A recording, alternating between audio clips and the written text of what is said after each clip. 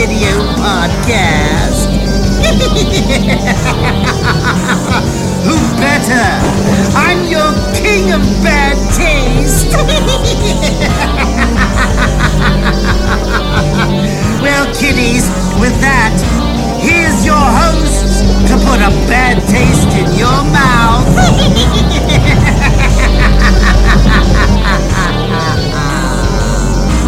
Welcome back to episode 164 of the Bad Taste Video Podcast. I'm Mike, I'm here with Grizz, and unfortunately, the Candyman may have gotten Anthony, or worked it. One of those. I don't know. told him Dude's to say working on that Labor shit Day. in the mirror, dude. I told him. He don't listen. He never listens to us, man. We said, hey, dude, it's for real. This is a documentary. This isn't a movie. And now, who knows? Who knows where he is? Is he Sans Anthony because of the Candyman.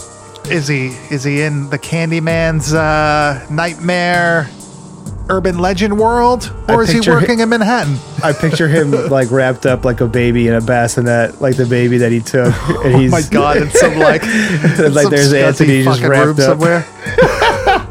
I think Anthony would look more like E.T. though if he was if he was wrapped up in a blanket. So I don't know. But as you know, this week we are watching the 1992 Clive Barker / Bernard Rose urban legend slasher fucking masterpiece. This movie's fucking awesome. Agreed. Candyman. It has sequels. It has now it's not really a remake, it's kind of a reboot because Tony Todd is actually in the 2021 Candyman. I didn't see it, but I just know these facts because I watch YouTube videos on things like that. But, you know, what a franchise. I feel like it's a very underrated franchise. The other sequels aren't as good as the first one, obviously. But the good thing is they do actually kind of go through the Candyman lore a little bit more in the other movies. You know, they give you a little bit more of the backstory and you get a couple more flashbacks, which is pretty cool. I like that. I hate the sequels. This is one of the trilogies of horror films that I just don't think need to exist. The first one is so powerfully good, and you know, what is it, like Deeds of the Flesh or some shit is the second one or something. I don't know. Farewell to the Flesh. Yeah, what a fucking horrible name. But it's just like, and they just ruin everything for me in those movies. Like, yeah, they give you some cool, like, you know, history and stuff, but the payoff in those is not as good as what we get in the movie that we're covering today. Do you think that's usually the case in a lot of these movies? Like if the movie is super good, it's a really good, I guess, kickoff to a franchise. You know, they just kind of like they blow their load in that first one, and it's hard to outdo it unless you're George Romero. Yeah, unless you're, of course, then it's no problem. But like, you know, I think that's true, man, because it's especially for something I think like Candyman, because I feel like the success of it was probably not as predicted as, you know, it probably was, because it's different. You know, this movie has it's set apart from other slashers, not just because, you know, like it's you know, the main slasher person is black in this instance, which is very, you know, unheard of from other slasher films for the time. That kind of sets it apart, but it's also in this like urban environment that like makes it feel very different. So I think that, like, you know, the success of it put a lot of pressure on them to be like, oh great, now we got to come up with these sequels that the studio's demanding, and unfortunately they sucked. But I have heard that there was like pitches for really, really good sequels to this film that never got made, and I always hear that and it bums me out. That's like a real problem where you end up hearing like, oh man, like this is what the sequel was supposed to be. And when you actually see what they made, you're like, fuck, that sucks. Whose decision was that? Like, who the fuck chose this over that? Like, in what fucking universe is that the right choice? Even with some of like the proposed sequels to like Nightmare on Elm Street and Friday the 13th, you're like, holy shit, those would have been fucking awesome. Yeah. Like, oh, like this cult is trying to bring back Freddy Krueger and all sorts of dumb shit like that. Kids fucking around, trying to like go fuck with Freddy in the dream world because he's all weak. I want to see that. Yeah, to me, that would have been awesome. There's even instances where I can like think back where there's like the original idea for a film that was pitched is so strong compared to like the films that we've actually got. So it sucks sometimes where like a studio who's paying for the film will put their hands on it and it will mar it just a little bit, in my opinion. Hey dude, what do you expect, man? Once they give you that money, you're owned by the studio. Unless you're a really like prolific or famous director, you're in their pocket. You got to do whatever the fuck they say, or they're pulling that funding. Especially if it's something kind of weird, where they're giving you a shot, and it's like, well, if I don't take this deal and do what they say, I'm probably never gonna make this movie. Which kind of sucks. And that's the case with a lot of movies that we watch, where it's like if you're not able to pay for it yourself, you're in deep shit. You got to do whatever the fuck they tell you. If they want rewrites, guess what? You're rewriting. If they want reshoots, guess what? You're reshooting. It is kind of the cool thing, though, about the show that we have here and a lot of the movies that we do watch, because we tend to watch things that are covering the entire spectrum of film. For instance, we're covering Candyman here, multi-million-dollar film. Looks amazing. The script is amazing. It's a solid, honestly, 10 out of 10 film. And then we'll watch things like we watched last week, like 555, which is truly like the opposite spectrum of filmmaking. Oh, yeah. And it's cool to see how, obviously this has like a studio behind it that has a little bit of a hand in making it and stuff, and how much more you get out of something like this compared to the independent side of filmmaking, which this was only a couple years after 555 was made, honestly, and the quality and everything about it is just night and day. So that's the best part about this podcast, in my opinion, is we try to cover all of the basis of like the horror film industry that we love so much, because from going to fucking 555 to covering Candyman, it is like such a jump in ship, man. Well, dude, what do you want to do? We could stick to doing the low budget, no budget, shot on video stuff, which it's a lot of fun. We like that stuff. I have a collection full of that shit. So do you. That's the stuff we really, I'm not going to say grew up on, because obviously it took a little time before we started to learn about that shit. It's the stuff I grew to love. Unless it's Tempe Video stuff, which I've been watching since I was a kid. But don't ask me next how door has been your fucking go-to forever. Don't ask me how the fuck that happened. That was just by chance. But, we grew up watching movies like Candyman. We grew up watching movies like Friday the 13th. We grew up watching Dawn of the Dead, Night of the Living Dead, Day of the Dead. This was the entrance for us. So this is what makes us horror fans. Yeah, so why the fuck wouldn't we cover this stuff too? Plus it's a lot of fun. It's a lot of material that has a lot of background. You get a lot of how, why, when, where people may not know this, but when we're covering certain like Todd Sheets movies, or Tim Ritter, we just ask him, and he tells us, but like, other directors, there's no information out there. So it's very hard to like really get a feel of everything when there's just nothing. You go on the IMDb and it's just blank. You try to find other shit, and because we have books, I have tons of books on this stuff, and there's like a paragraph and it's just a guy fucking giving his review, basically. It's hard sometimes. So when we're able to kind of do a movie like Candyman, where there's tons of information out there's tons of connections to other things, it's fun because you're seeing it through the lens of two fucking mutants also. You know what I mean? Like, it's not like we're some highbrow fucking film critic, art student type shit. It's like, nah, we just take everything for, we just take it as it is, and we just go with how we feel. You know what I mean? We've been pretty lucky in the sense that we have been able, we cover some low budget stuff, and we have been able to talk to some of the directors, some of the actors directly through Facebook and Instagram and stuff like that. And for all these people that, we've been able to reach out to, like you said, Tim, Leif Yonker and stuff, who have been extremely helpful in giving us some information about their films that they've made. I have literally 20 to fucking 50 messages that I've sent to people that are unread, seen and unresponded.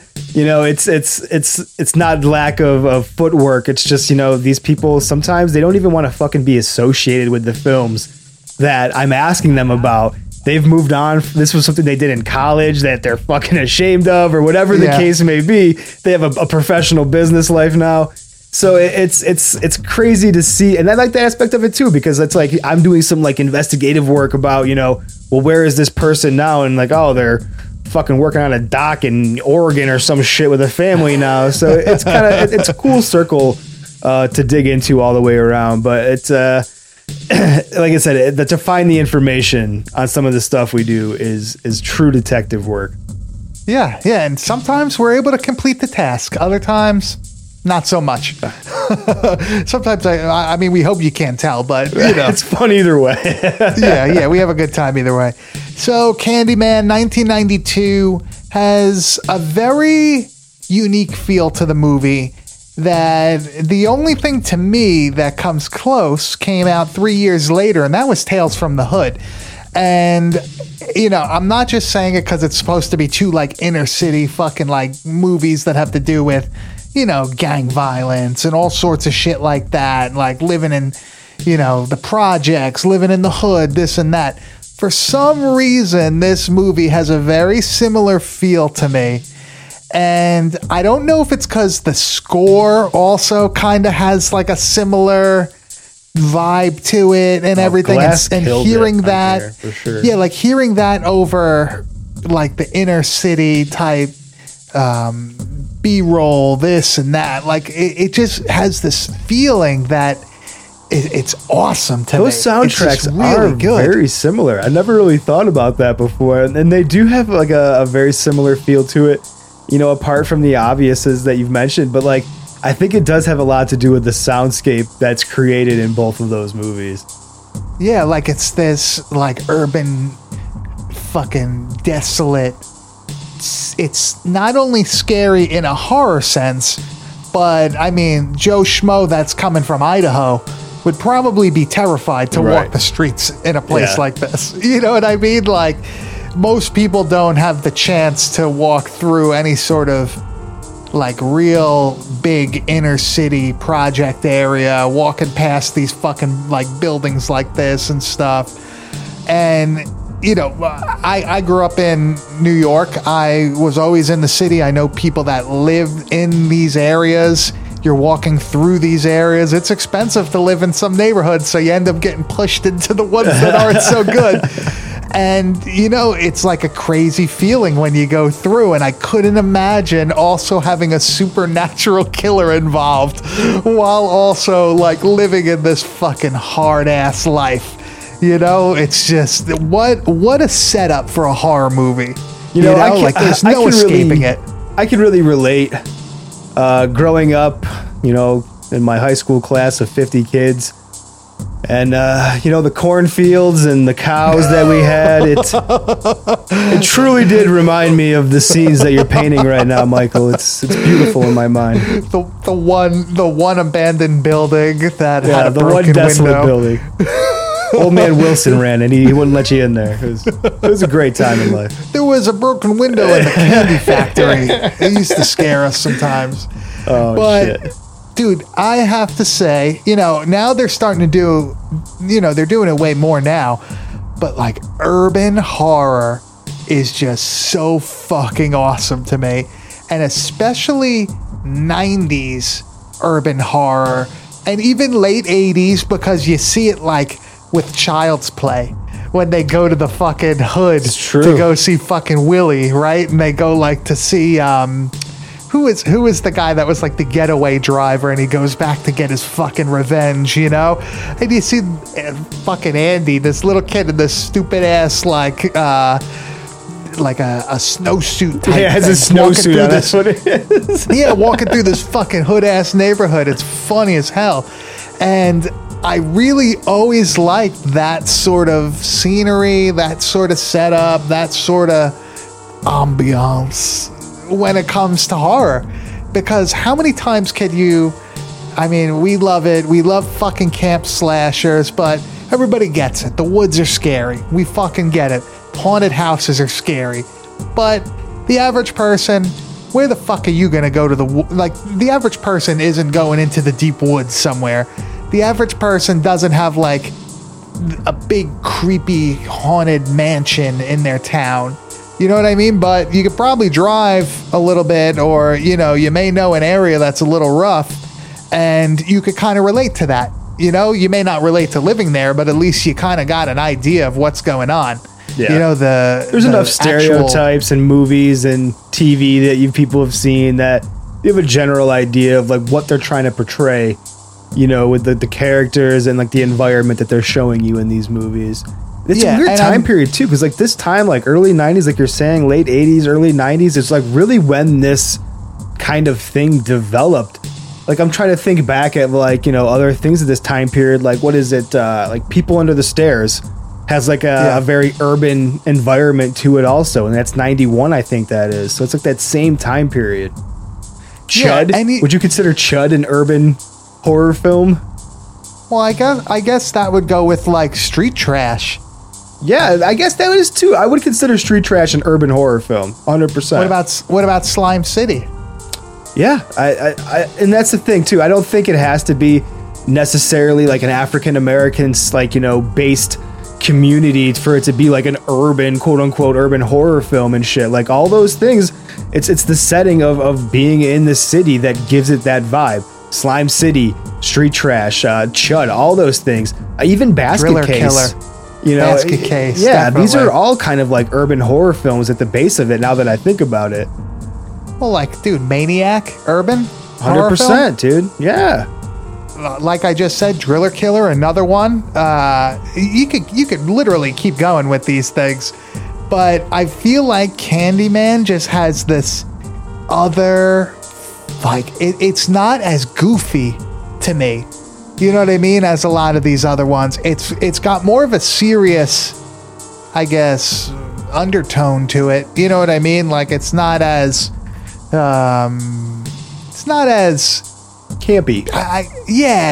campy. Like it's not just like a slasher going around killing people for no fucking reason. It's not some like stupid fucking guy going crazy and eventually going on a killing spree and all sorts of shit. Like this is a legitimate, like, sad story that has a backstory that is also sad. Like dude. It's crazy, and it really does come across in the movie as like fucking. It gives it almost like this crazy aura to the point where you would probably believe that this was a real urban legend.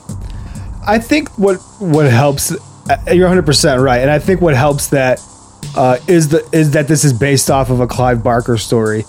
Clive Barker's writing is always masterful. Like he is one of my favorites, and this has I don't know, this has just like his style all over it, and it has his seriousness that he brings to horror that I think you're talking about. Like, I think that if this story was written by anybody else and that they adapted it from somebody else, it wouldn't have the same seriousness and almost that same creepiness that Clive's writing brings to the table of these movies. Like, this feels more like a Lords of Illusion style Clive Barker writing than it does, say, like a Hellraiser style, but it has that like real fucking serious undertone that makes you like so invested because the story is so good. You just get so invested in the film. Yeah, and I mean, I've never read the original story. I do know that it's supposed to take place in England. I know that it's slightly different. I don't think they ever actually give the Candyman a race or ethnicity in the Clive Barker story. But I feel like with most Clive Barker things, this is a great he always lays a great foundation for a story. You know, he's really good at creating the lore, at giving you something to work with, and I think that they did a great job in this movie in adapting it to 1990s, inner city America, shit that everybody knew was going on, shit that everybody knew was a problem. Cabrini Green, which, that's where this takes place. That was at least a real fucking place. And it was real fucking bad. It was a nightmare place to live. So, to mix the adaptation, like you said, the adaptation is what's key here. Because the original, Clive Barker story isn't in Chicago and shit like that. It's in fucking like London somewhere. So like to be able to adapt all of that and to create the movie that is Candyman that we know now, it really is a masterful thing that they did with this film. Yeah, and I feel like they actually made it. I mean, like I said, I didn't read the original story, but I could not picture that, original piece being as powerful as this movie. No way. This is one of those things where the movie is better than the book. It is, and I think it's because this movie, apart from the book, this movie touches on such social statements and such like things of like just of what is justice in American culture at this time, that it really holds, like it's like a timepiece of 1992 and of the early 90s, that it just transcends being like, oh, here's a fucking horror film. I think Candyman is like a milestone in society. Dude, I love this fucking movie. You know what? Let's just hit the trailer and let's get into it, because I want to start talking about the actual movie. The actual fucking movie. Let's do this. Have you ever heard of Candyman? And if you look in the mirror, you say his name 5 times. In cities everywhere, Candyman, they whisper his name. Right. Candyman. It's just a story. Candyman. Candyman. Just a ghost story. Candyman. An entire community starts attributing the daily horrors of their lives to a mythical figure. The legend first appeared in 1890. He was attacked, mutilated, and burned to death. Poor Candyman.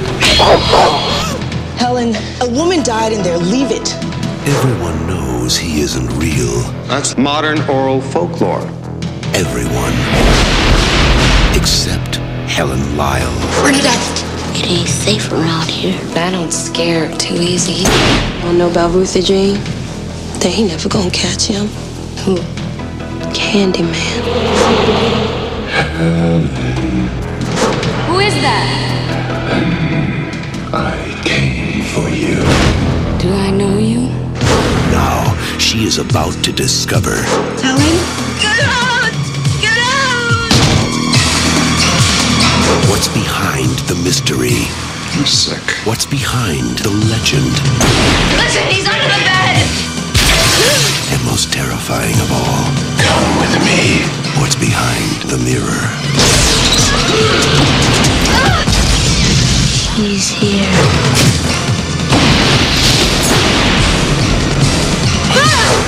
Candyman. You don't have to believe. Just beware. Candyman, Candyman, Candyman, Candyman, Dude. Candyman. God damn There's no it. mirrors here, bro. There's no mirrors here. I'm that's good. true. I'm fucking good. I had to say it 5 times, just like the movie. So, like I was saying, this is based on a fictional urban legend, which is kind of a combination of Bloody Mary and like the fucking, like the hook of, what the hell would you call that one? Like the hook of fucking Hook Up Heights or whatever. The one that like Ernest is telling in fucking Ernest Goes to Camp. And he's like telling all the kids around the fucking fire and shit. Where they're making out and they hear like a scratching on the car. Yeah, I love it. But really it's more of like a Bloody Mary type thing. Only you say the guy's name 5 times, he appears and fucking kills you with his hook. So why the hell would you ever say it in a mirror?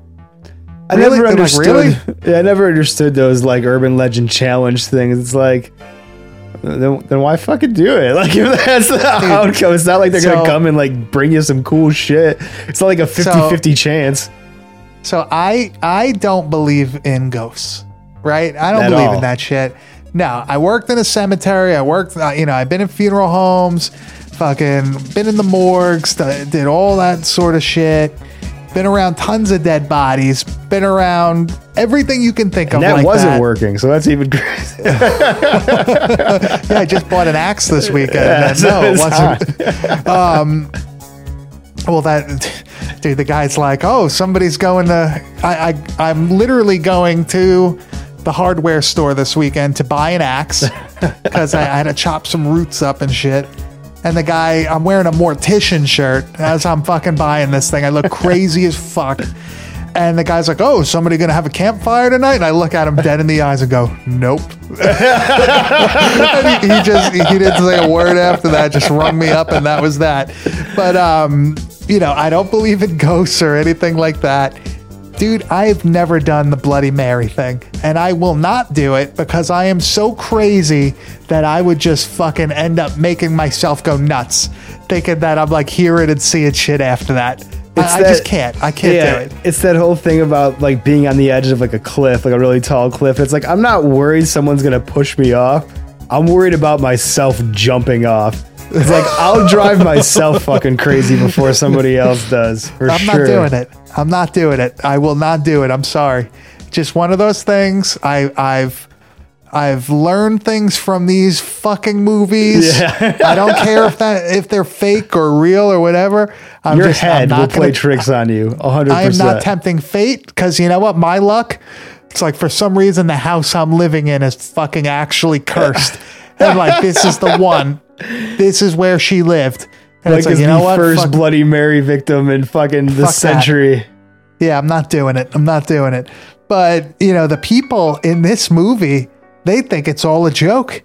They all say it. They all do it. They all think it's bullshit till that hook comes a calling, right? And we get a lot of hook scenes like that.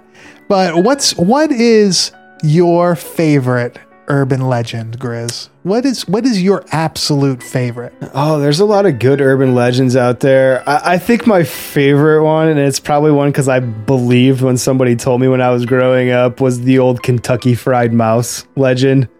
That is real, probably, dude. It has to be, like someone's, I went and got a bucket of chicken and it was dark and I was driving home and I was eating the chicken, and when I got back, I saw that there was a bunch of deep fried mice or some shit like that in the bucket that you were eating. I like that just because, like, at the gross factor.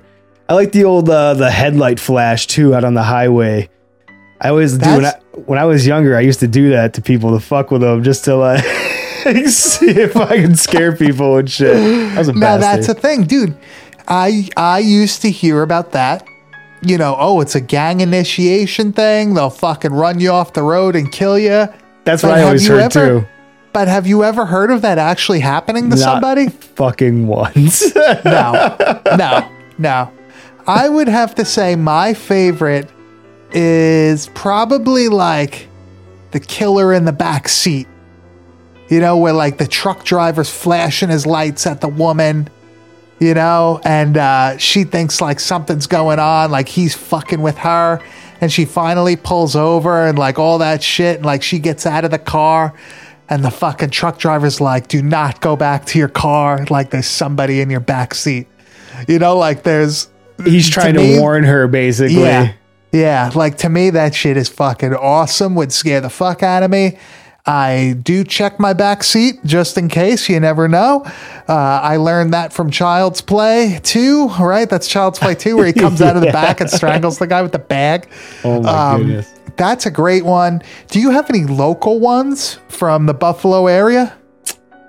Oh man, I'm trying to think like off the top of my head, man, and it's tough. Not to like really jump out at me. I'm sure we have some like, ghost stories and shit like that, but I can't think of any like urban legends. I mean, being out where you were from, like Long Island and stuff originally, I'm sure there was like fucking ton of stuff out there.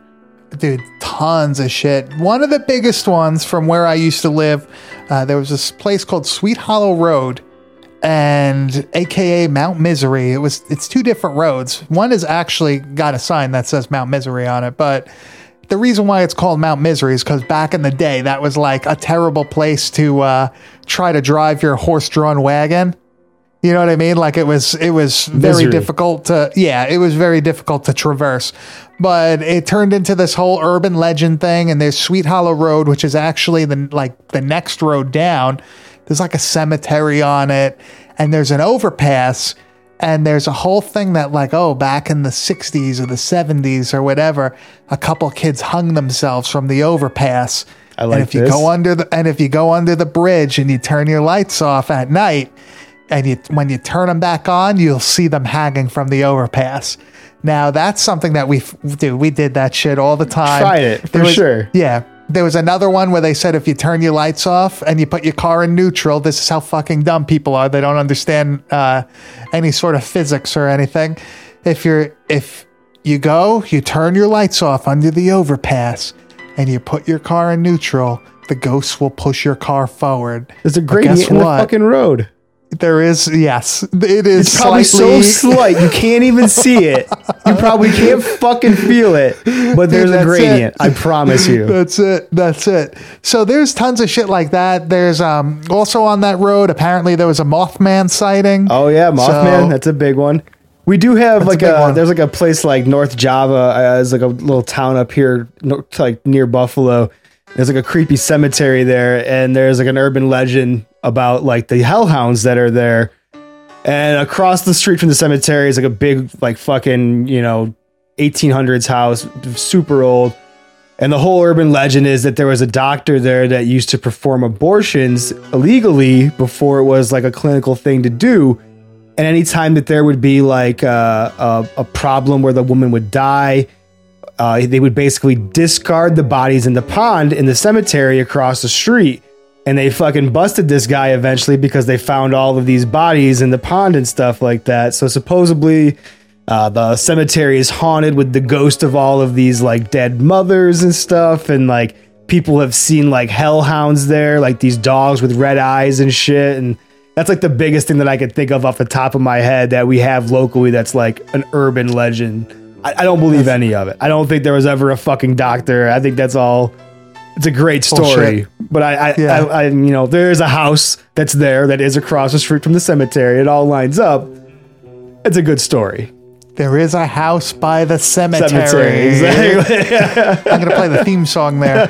Okay, so Candyman, urban legend in an urban environment, fucking awesome, right? So now this, Tony Todd playing the Candyman, awesome guy, awesome fucking actor, plays the Candyman, what's his name? Daniel Robitaille or whatever. Yeah. Great, awesome, amazing. Now the whole thing is that he has to basically keep people afraid or at least believing in the lore for him to be powerful, to him to gain strength, sort of like Freddy Krueger. It's gonna say it's very Freddy Krueger-ish for sure. And it's very easy to fucking scare the shit out of people, I guess, in this fucking area. Cabrini Green was a real project in Chicago, was a real fucking terrible place. Really, a lot of violence, a lot of gang violence, a lot of drugs. Up until they destroyed it, they eventually knocked it down. It was still terrible. When they filmed the movie, there was like problems. The van, one of the production vans got shot at on one of the days, like crazy stuff. And in this movie, you have Virginia Madsen's character, Helen, basically going there to try to prove her college master's thesis or a doctoral thesis on urban legends. On urban legends. And you have like this like white bread fucking girl going with her friend Bernadette to the hood, and like it's just nothing but problems the second she fucking shows up. But dude, what a fucking awesome story where this girl Helen, I don't know if she is the reincarnation or she just looks like the Candyman's like bride, not his bride, but he got this rich guy's daughter pregnant back when cover the Candyman story, so that I think that's a good idea, just to give like the basis of like what the Candyman is. Okay, Daniel Robitaille's dad was, I guess, an entrepreneur of some sort. He got rich off of post-Civil War shoemaking, figured out a way to mass produce shoes, made him rich. So Daniel Robitaille was not poor by any means, grew up in as high of society as, African Americans could at that time, went to good schools. He did all the things that I guess you would do in that situation. Yeah. He was actually a painter. That's where he excelled. And people would hire him to do these portraits of their families, family members, all sorts of shit. So this super rich guy has him do a portrait of his daughter, and he falls in love. Well, they fall in love. And he ends up getting her pregnant. And in this time, it wasn't very acceptable, I guess, to have some sort of interracial relationship. And the dad hired vigilantes, I guess you could say, to maim him and kill him. So they cut off his fucking hand, right? They cover him in honey from the beehive, the apiary that's close. Yeah. I didn't know what an apiary was until this weekend, and it had nothing to do with Candyman. Just coincidence.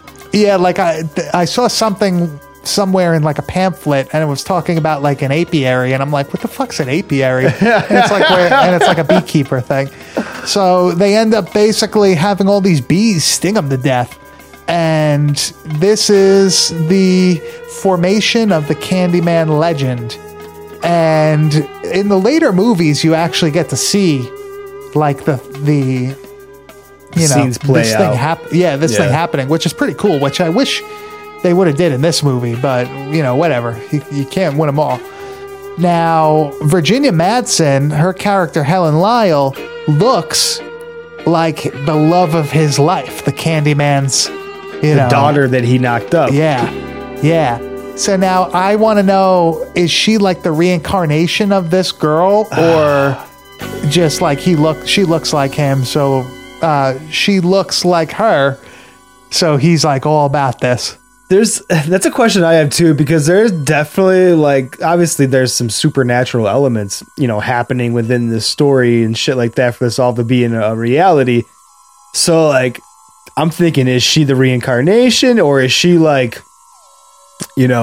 just, I don't know, is she somehow still her, just continuing on throughout time and stuff like that, and he's found her again?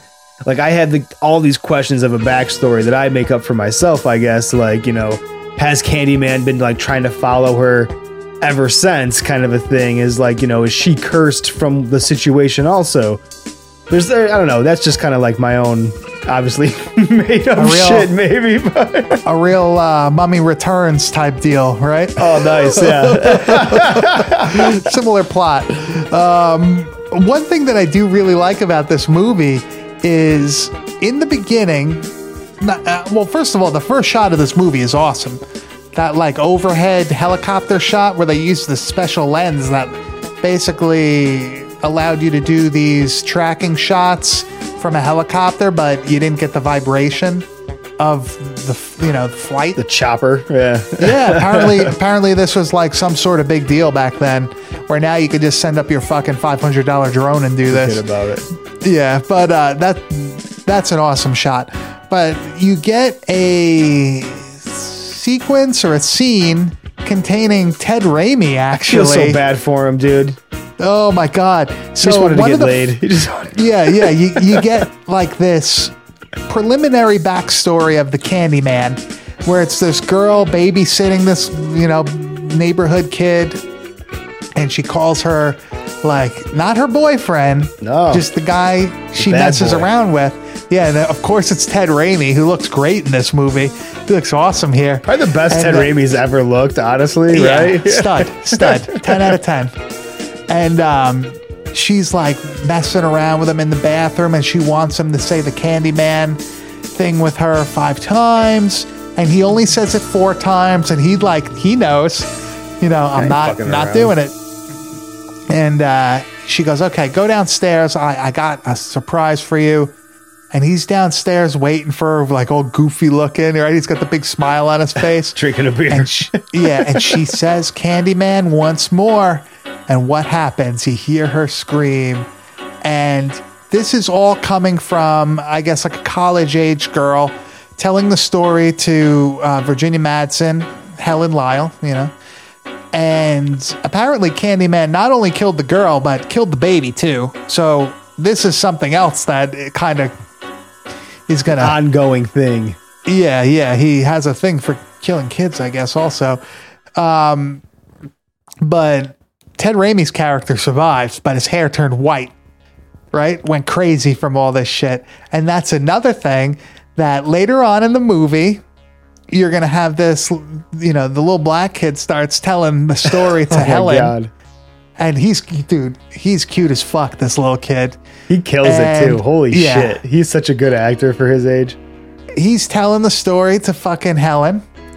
And it's about like this mentally challenged kid that got his fucking dick cut off in this bathroom. Oh my God, I know. And they said it was the Candyman. And like, oh, this tough guy went in. And when he came out, his hair was white as a ghost. Like it just... Oh, I love how they just keep connecting these stories like an urban legend would. The myth. You know, where, the myth continues. Yeah, where there's slightly different like twists on the stories, but they retell them throughout the movie. Yep. And I think that's really effective because you don't really realize it at the time until the movie's over.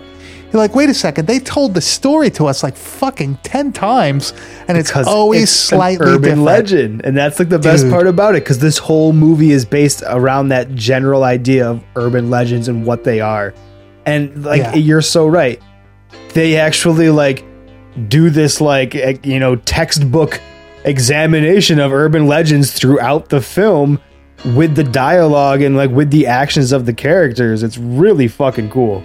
Yeah, like they're doing this thesis on urban legends and they end up getting wrapped up into one and they don't even realize it. So wild. Dude, it's so good and it's so subtle how it happens too. Like you just kind of slip into the story where Helen's like working on her shit in the office at the college and one of the cleaning ladies is like, oh, I know, you talking about Candyman? I know somebody that knows about this. Like she like... somebody was killed by Candyman. No, Candyman lives at Cabrini Green. And Helen's like, what? And she brings in, you know, the cleaning woman brings in one of her friends and she basically tells her how somebody living at Cabrini Green was killed by the Candyman and he came through the fucking, like the medicine cabinet. And that whole thing is based on a true story also. That somebody like broke into somebody's apartment through the medicine cabinet and murdered them. Oh shit. Because like those types of, you know, buildings and, you know, even some of the shit in New York, I've seen it. If you pull that medicine cabinet out, there's a gap in the wall, you know, and they didn't actually like completely wall it off. Yeah. It was just, which is fucking horrifying to think about, that somebody could just push that shit out and come and get you. But that's how the whole Cabrini Green thing starts. It's the cleaning lady just tells her like, yeah, Candyman lives where I live. It's like, what? And I love that when she gets to, you know, so obviously she's going to follow up on this information she gets from the cleaning lady. So her and her friend go to like this super fucking dangerous project, Cabrini Green. And I love what they did with this building in this movie. All of the graffiti, all of it's about like candy and like being sweet and stuff like that, but it's also like a double entendre to like drugs that they're selling there and stuff. Really fucking smart set design. And I think that's probably one of the best things about this movie. Set design is fucking outstanding. Oh my God, dude, when she goes into that fucking apartment. Oh, the Candyman apartment? Fuck yeah. Oh my God, dude, that like Candyman fucking mural on the wall where like you see her looking through the one side, you know, through the medicine cabinet, into this like destroyed, rundown looking place. But they zoom like to the other side of the wall. Well, they don't zoom, but like now the camera switches to the other side where you see her coming through. But on the wall is a giant mural of Candyman's face, and she's like coming through his mouth. It's awesome. So cool. And I mean, everybody's probably seen this movie, right? I fucking hope so. What the So fuck like have you been doing? we could talk about the ending also. Oh like yeah, right now. It don't matter. If you haven't seen it, you're fucked because we're spoiling everything. So. Dude, at the end of the movie, after, Helen meets her fate, there's the fucking mural of her with her hair on fire and shit. Dude, that is fucking... So that's what makes me think that, like she's a part of this legend. Like, she's always been a part of this legend. She was meant to be. Yeah, there was, like, paintings of her in there before when she was younger, or when she was, like, back when, before she was, like, who she is now and stuff. So I feel like she is, like... And then he keeps saying, don't you realize, who you are? Like, come with me and be eternal, like, live forever and shit. Like, he's giving all these clues that, like, you are destined to be, like, forever. Like, this is part of our destiny based on the things that we went through. Like, this is what we have to go through now together throughout fucking life. And I think that is, that's what wrapped it up for me in the end, was seeing her portrait that he obviously painted because he's the artist, of her on fire and shit, dude. So fucking cool. Here's a question. How come whenever somebody gets killed, they always become an evil spirit? How come they're never good? It's true, man, because people fucking are evil, man. Well, like, why did, I get, like, it was terrible what happened to Daniel Robitaille, but, like, why do you have to become a bad guy? Right. I mean, was it spite, I guess? Like, she's out for revenge? So I guess that could be it. But why? But why, yeah. Why? She just couldn't be a sad lover who dies. Becomes a lover angel. I mean, I know that, like, they go into the whole thing with, like, the mirror later on with the Candyman franchise, how, like, his soul is intertwined with this mirror and everything. I don't like that. But I want to know, at least with the later Nightmare on Elm Streets, they explained how Freddy became Freddy with the dream demons and everything. I want a little bit of that with Candyman. Yes, I could go with that. Who is the puppet master here? You know? What is the driving force? Yeah. Give me some of that. I want to know. So this is an interesting kind of like take that I have on it.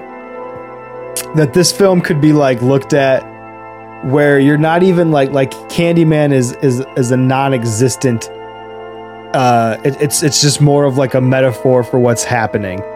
So like Helen is fucking losing her mind, and Helen is a psychopath with violent tendencies who is having blackouts with violent rage, and she's doing these things, but in her psychosis is attributing it to Candyman, this urban legend that she's been studying. And because it's become so entrenched in her psyche, and she's losing her mind, that it becomes part of the madness. So like, she is actually a killer. She's fucking doing these horrible things, but attributing it to Candyman. I would say that's a good one, except the fact that somebody was murdered before she was even doing all this stuff. That the woman was murdered at Cabrini Green. Right, but we don't have any way to say that she wasn't a part of that. We're assuming that she wasn't a part of it. She could have easily have been part of her psychosis at that point. There's no proof either way. It still leaves it open-ended, in my opinion. I don't know, man. I don't think that that's 100% what they're trying to get at. I don't think that's like, oh, Candyman should be interpreted that way. I could just see how, after watching it so many fucking times and thinking about it so many different ways, that's another way that I could see it being viewed. But that's also part of the plot, though. That she's being framed by Candyman, where everybody actually thinks what you're saying. That she's the one killing all these people, when really she's not. Like, she's just being fucked over by this guy. Like, she's getting framed by fucking Candyman. Where, in reality, if you were in a place and a supernatural being killed somebody, how many times do we have to say this? You're in a house, a supernatural being kills somebody, your ass is getting locked up. They ain't believing you did it. You ain't convincing nobody a ghost did that shit. You're done. But it's awesome that they do in this movie. She's fucking locked up in the psych ward for like a month, and she gets out by saying Candyman's name, and the guy gets killed in the fucking room. Dude. And like, they see it on the fucking camera. The best kill in this movie is the scene you're describing right now. Oh my God. That is my favorite fucking scene in this movie, where she's been locked up in the psych ward because everyone thinks she's crazy. She finally has this interview with the doctor for the first time, and You know, everything's normal, and then all of a sudden, fucking Candyman shows up, guts the fucking doctor, undoes her strap so it looks like she did it, and then the coolest fucking exit of a bad guy of any fucking movie ever, of any scene. This motherfucker just gets sucked out of the window backwards, like into fucking nothingness. It is my favorite scene in this movie. It looks amazing. But on the video, they see the guy getting fucked up, though, right? Like, they actually see him getting, where it's like a real Freddy Krueger thing, where it's like, what the hell is going on in this room right now? I guess that is what takes it away from the point I was making, or like the sensibility that I was trying to get at, where it's all her psychosis, because they do see like an invisible fucking attack or whatever happening or whatever, you know. So that does kind of erase that. That finally like brings it into reality. Yeah. Right? Like that ties it all together, where she's not, I mean, we know that she's not crazy, but now finally like these detectives and everything have to be like, well, she couldn't have done that. She was just fucking strapped down to this goddamn table. Like, how did this person just like levitate and get ripped apart? You know? Brutal. So like, man, there's something that always fucks with my head too about this movie. Put yourself in Helen's shoes and imagine you're in a parking garage and you see Candyman for the first time. You hear this fucking crazy voice, which is outstanding. The first appearance of Candyman in this movie, amazing. It's haunting as fuck. So then it cuts to this girl's apartment in Cabrini Greens that we've met earlier, who has a Rottweiler and a baby and shit. And it just cuts to Helen in a pool of blood. There's a fucking dog head. There's blood everywhere. She's got a meat cleaver. Baby's missing. That whole like cut to that scene is madness. Like, can you imagine blacking out and then waking up in a scene that's that chaotic? Oh my God. What do you even do, man? Like, and obviously you were there before the mom was, because she's like, what the fuck? Like going crazy. There's blood all over the baby's room, right? Like the dog blood is everywhere. And how intense is that scene? Knife. The chick is shaking the fucking crib. And like that scene feels so real to me and visceral, and like the emotion feels so real. It hits me every time I watch it. Slamming fucking Helen's head into the ground. Oh, and she fucking slams her ass with the fucking cleaver in the shoulder, and it's spraying blood. Oh, dude, that's such a good scene. Dude, that's fucking nuts. And I love the fact that basically the rest of the movie is Helen trying to like find this baby. Yeah. Right? Like, prove her innocence. Like she didn't do this. She didn't take the baby. She didn't kill the baby. And something that's kind of amazing is the Candyman took care of this baby for a month. Yeah, was he changing diapers, buying Gerbers? I guess so. Baby looked pretty good. Was he feeding the baby bees? Have some honey, baby. And he's just like shoving it in its mouth. Yeah, like what the fuck? Right, because like it's over a month that she's away. Yeah, easily fucking a few weeks. And then like she has to go back into that giant like fucking wood pile eventually at the end, which is nuts. Yeah, it's a weird ending to me. Like I don't know if like what it's supposed to symbolize, because they burned his like remains at the end of it and stuff. After they chopped him up and fed him to bees and shit, they burned him in the front of everybody. So if that was supposed to be like, oh, it's like symbolizes the burning of him again and shit, but it was weird. I don't care for that part. So to me, all right, here we go. I'm gonna fucking lay it on me. Yeah, dude. I'm like the fucking I don't know. So Helen comes out of this like fucking drug fog that they had her in. She gets helped by the Candyman, by him killing the fucking guy at the psych ward. She escapes. She goes back to Cabrini Green, goes back to like the Candyman's fucking house. And he basically says, if you give me your life, I'll let the baby go. And he's lying, of course, because you can't believe the Candyman, I guess. And if you can't believe the Candyman, who can you believe? He basically wants to be together with Helen forever, right? Now, the whole thing of him burning in the fire, That's how he was, I guess, finally disposed of, right. Originally. And Helen's original self, past life self, was pregnant. So it would have been Candyman, Helen, and the unborn baby. So I guess for whatever, so for whatever, thing he thought was going on, he needed the baby, he needed Helen, and he needed himself.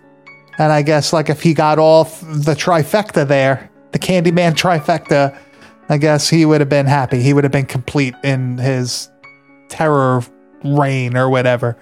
But instead, he only got Helen, technically. But so that makes sense to me now. Like I get like the ending and like why, like I just, I don't know. I guess I do liked her all burnt up. That was kind of cool. Well, actually, wait. So I think if she is burnt with him, they're tied together forever. Then forever, because he's holding her in there. Like he's trying to keep her in there. So I guess maybe her, the baby, and him would be together forever. The family he lost. Yeah, where she escapes and dies outside. And I guess that's why she ends up being almost like her own Candyman type character. She's holding the hook at the end. She doesn't have a hook for a hand and she's all burnt up and shit. So I guess that's why she's like her own thing. I love the scene after that where it's her funeral and like the only people there are like her fucking douchebag Trevor and like, that other professor dude. And then like the entire fucking Cabrini like green apartment complex comes down and all of them are marching down with the little fucking kid. He has the fucking Candyman hook and he throws it on top of the casket to her. Dude, oh, it's such a great scene. Dude, I love that. You left out the best part. He throws the hook into the grave. It hits the casket. When it hits the casket, they do a shot from inside the casket, her dead body. Her face, like the dead face laying all there. Charred up. Oh my God, dude. It is really good. So, well, that's the whole thing, that they paid respects to her. She saved the baby. She really she helped kill the Candyman, basically. They know what she did free. for them. Yeah, they were free from that curse after that. But not free from a curse altogether. Yeah, unfortunately for her, she lives on as the Candyman's protege, Candy Woman. And Trevor, at the end, her douchebag husband, is all distraught and stuff and says her name 5 times into the mirror. And what happens? Helen comes back, just fucking cuts him with that fucking hook. There is nothing more that I wanted when I'm watching this movie than for that motherfucker to be gutted like a fish the entire time. Like I want him to die so much in this movie that when it finally happens, you could take away all the Candyman shit. It could just be a movie about this piece of shit treating Helen so bad while she's having a psychotic breakdown and her killing the motherfucker, and I would still be like, dude, this movie ruled. Fuck yeah. Fuck Trevor. Dude, know it's a part we didn't talk about? Well, we only talked about half of it. When Helen goes into that bathroom and finds the toilet bowl full of like shit and bees. Oh, that bathroom is gnarly. And that like the gang guy comes in and goes, "So you're looking for Candyman, bitch?" Who are you looking for, Candyman, bitch? Bam! And fucking hits her with the hook.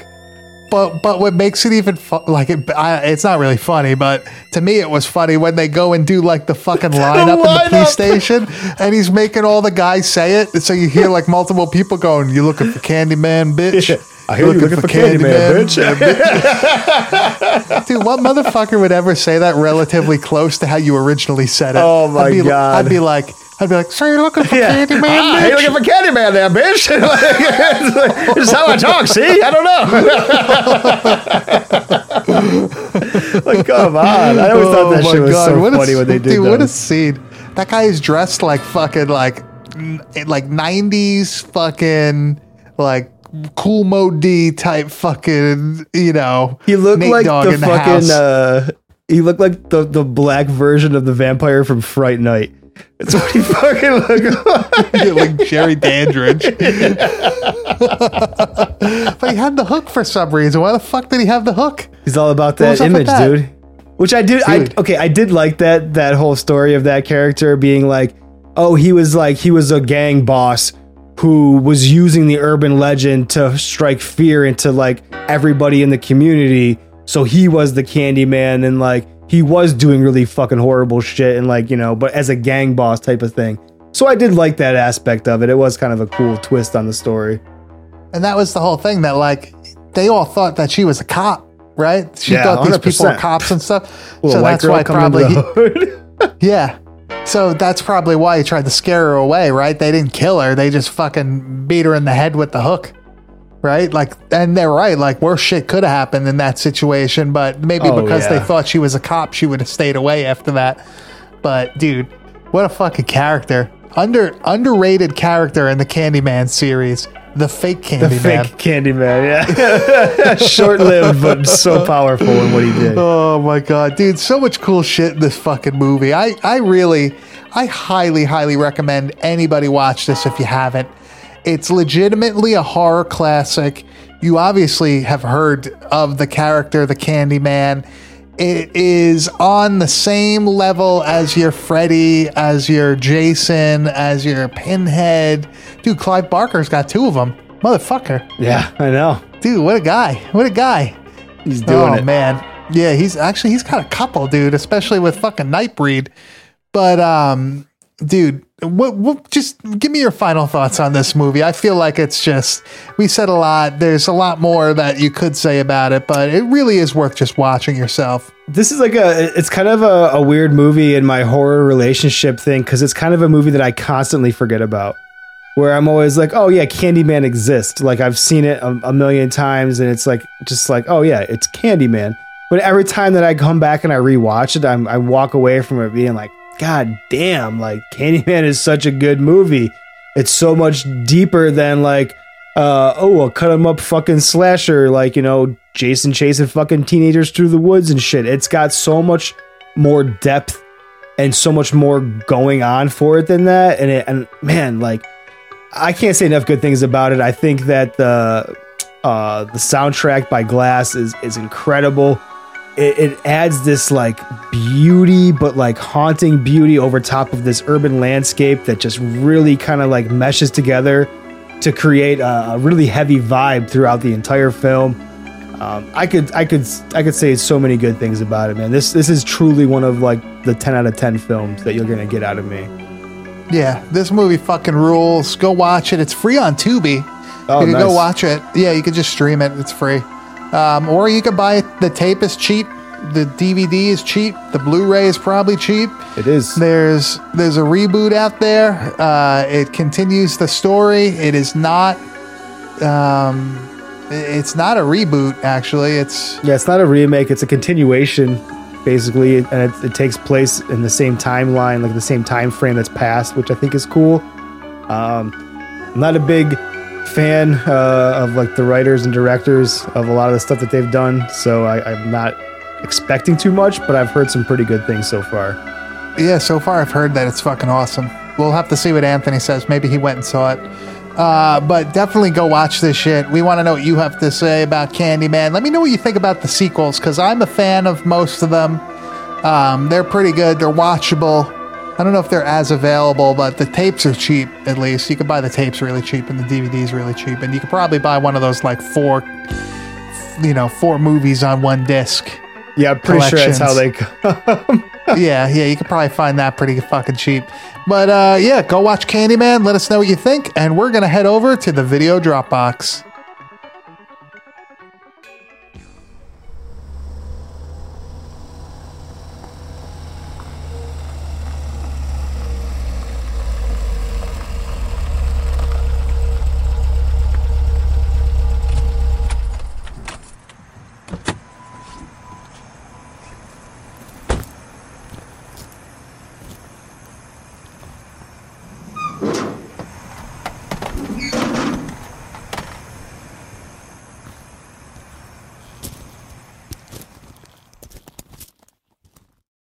All right, we're back in the video Dropbox, and next week is a very special week for us here at the Bad Taste Video Podcast. It's going to be Mr. Grizz's birthday show. Grizz's choice. Yeah, so I said, you know what? For once, I'm going to actually take what you have to say into consideration. Oh, my goodness. And I'm just kidding. I'm just trying to sound tough on the radio here. But I said, Grizz, we could do whatever you want, man. What the fuck do you want to watch for your birthday? And you actually kind of shocked me with your pick for next week's movie. Yeah, like, I don't know. It's something that I just kind of sparked me when I was looking at my shelf, that like it's something that I watched all the time with my dad growing up. And I decided that for my birthday episode, we are going to watch the 1984 Troma classic, The Toxic Avenger. A literal classic of epic proportions. Yeah, dude, like a crazy amount of merchandise came from this movie. Kids' toys. Tons of sequels. Kids' toys came from this movie, dude. That's wasn't what there I love a fucking about it. cartoon? Was there a cartoon? There was a cartoon. Right? Dude, Toxic Avenger and my childhood were so intertwined. I had all the fucking toys. The guy came with the mop and shit. Man, I loved fucking Toxie growing up. So this was kind of a no-brainer for me. Yeah, I'm extremely pumped to watch this movie. I don't know how many people have actually ever watched this, because I feel like it's one of those movies where everybody knows about it, but how many people have sat down and watched this movie? Because I gotta say, dude, it is. You will say what the fuck at least 100 times in this movie. Absolutely, just like crazy shit after crazy shit. Let's hit the trailer and we'll talk a little bit more about it. Meet little Melvin. He's a 90-pound weakling. Everyone hated Melvin. Yeah, I'm gonna take this mop and shove it down your throat. They teased him. I wanna do it with you. Okay. They taunted him.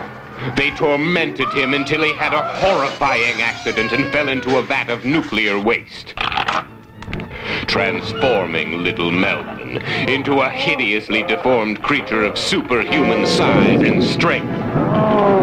Melvin became the Toxic Avenger, the first superhero born out of nuclear waste. Holy shit! I don't know what it was, but it saved my life.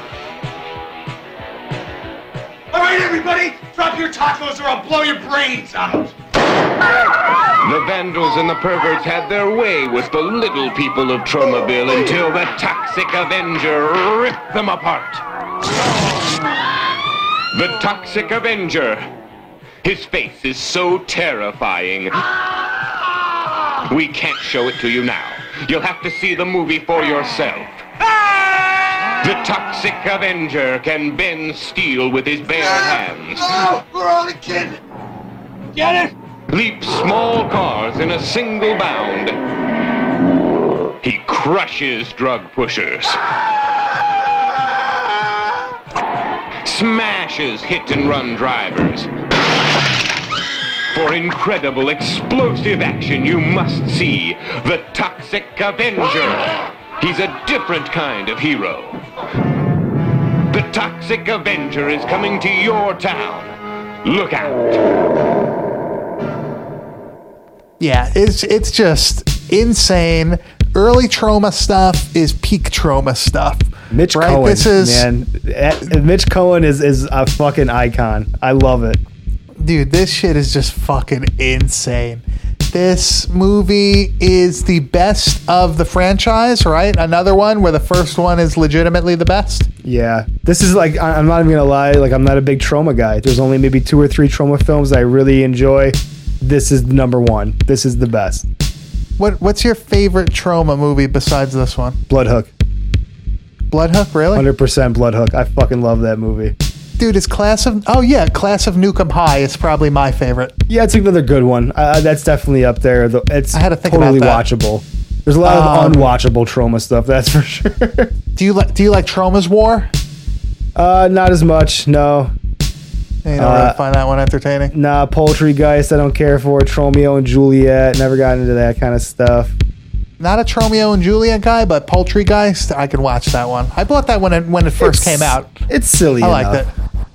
Night of the fucking chicken dead? Yeah. Oh my god, ridiculous.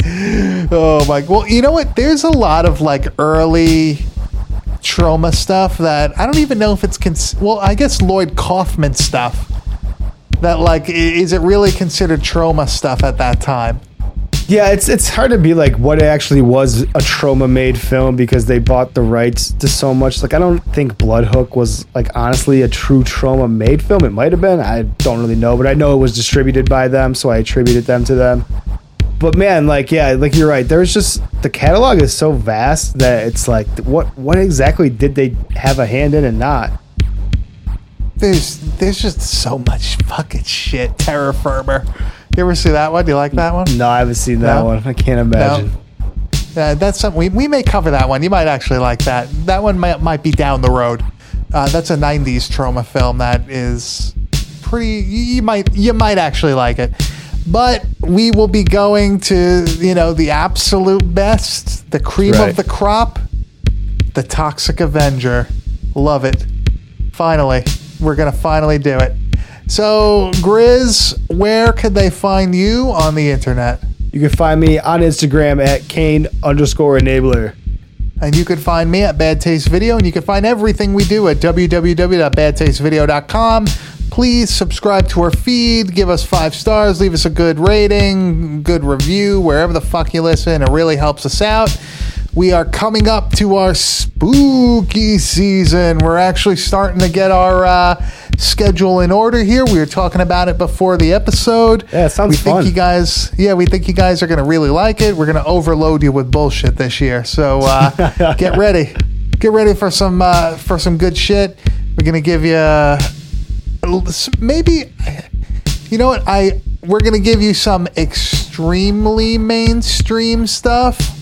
And some not so mainstream stuff. It'll be a good mix. We're going to overload you with these episodes. But they're going to be mixed. The episodes are going to have a little bit of both.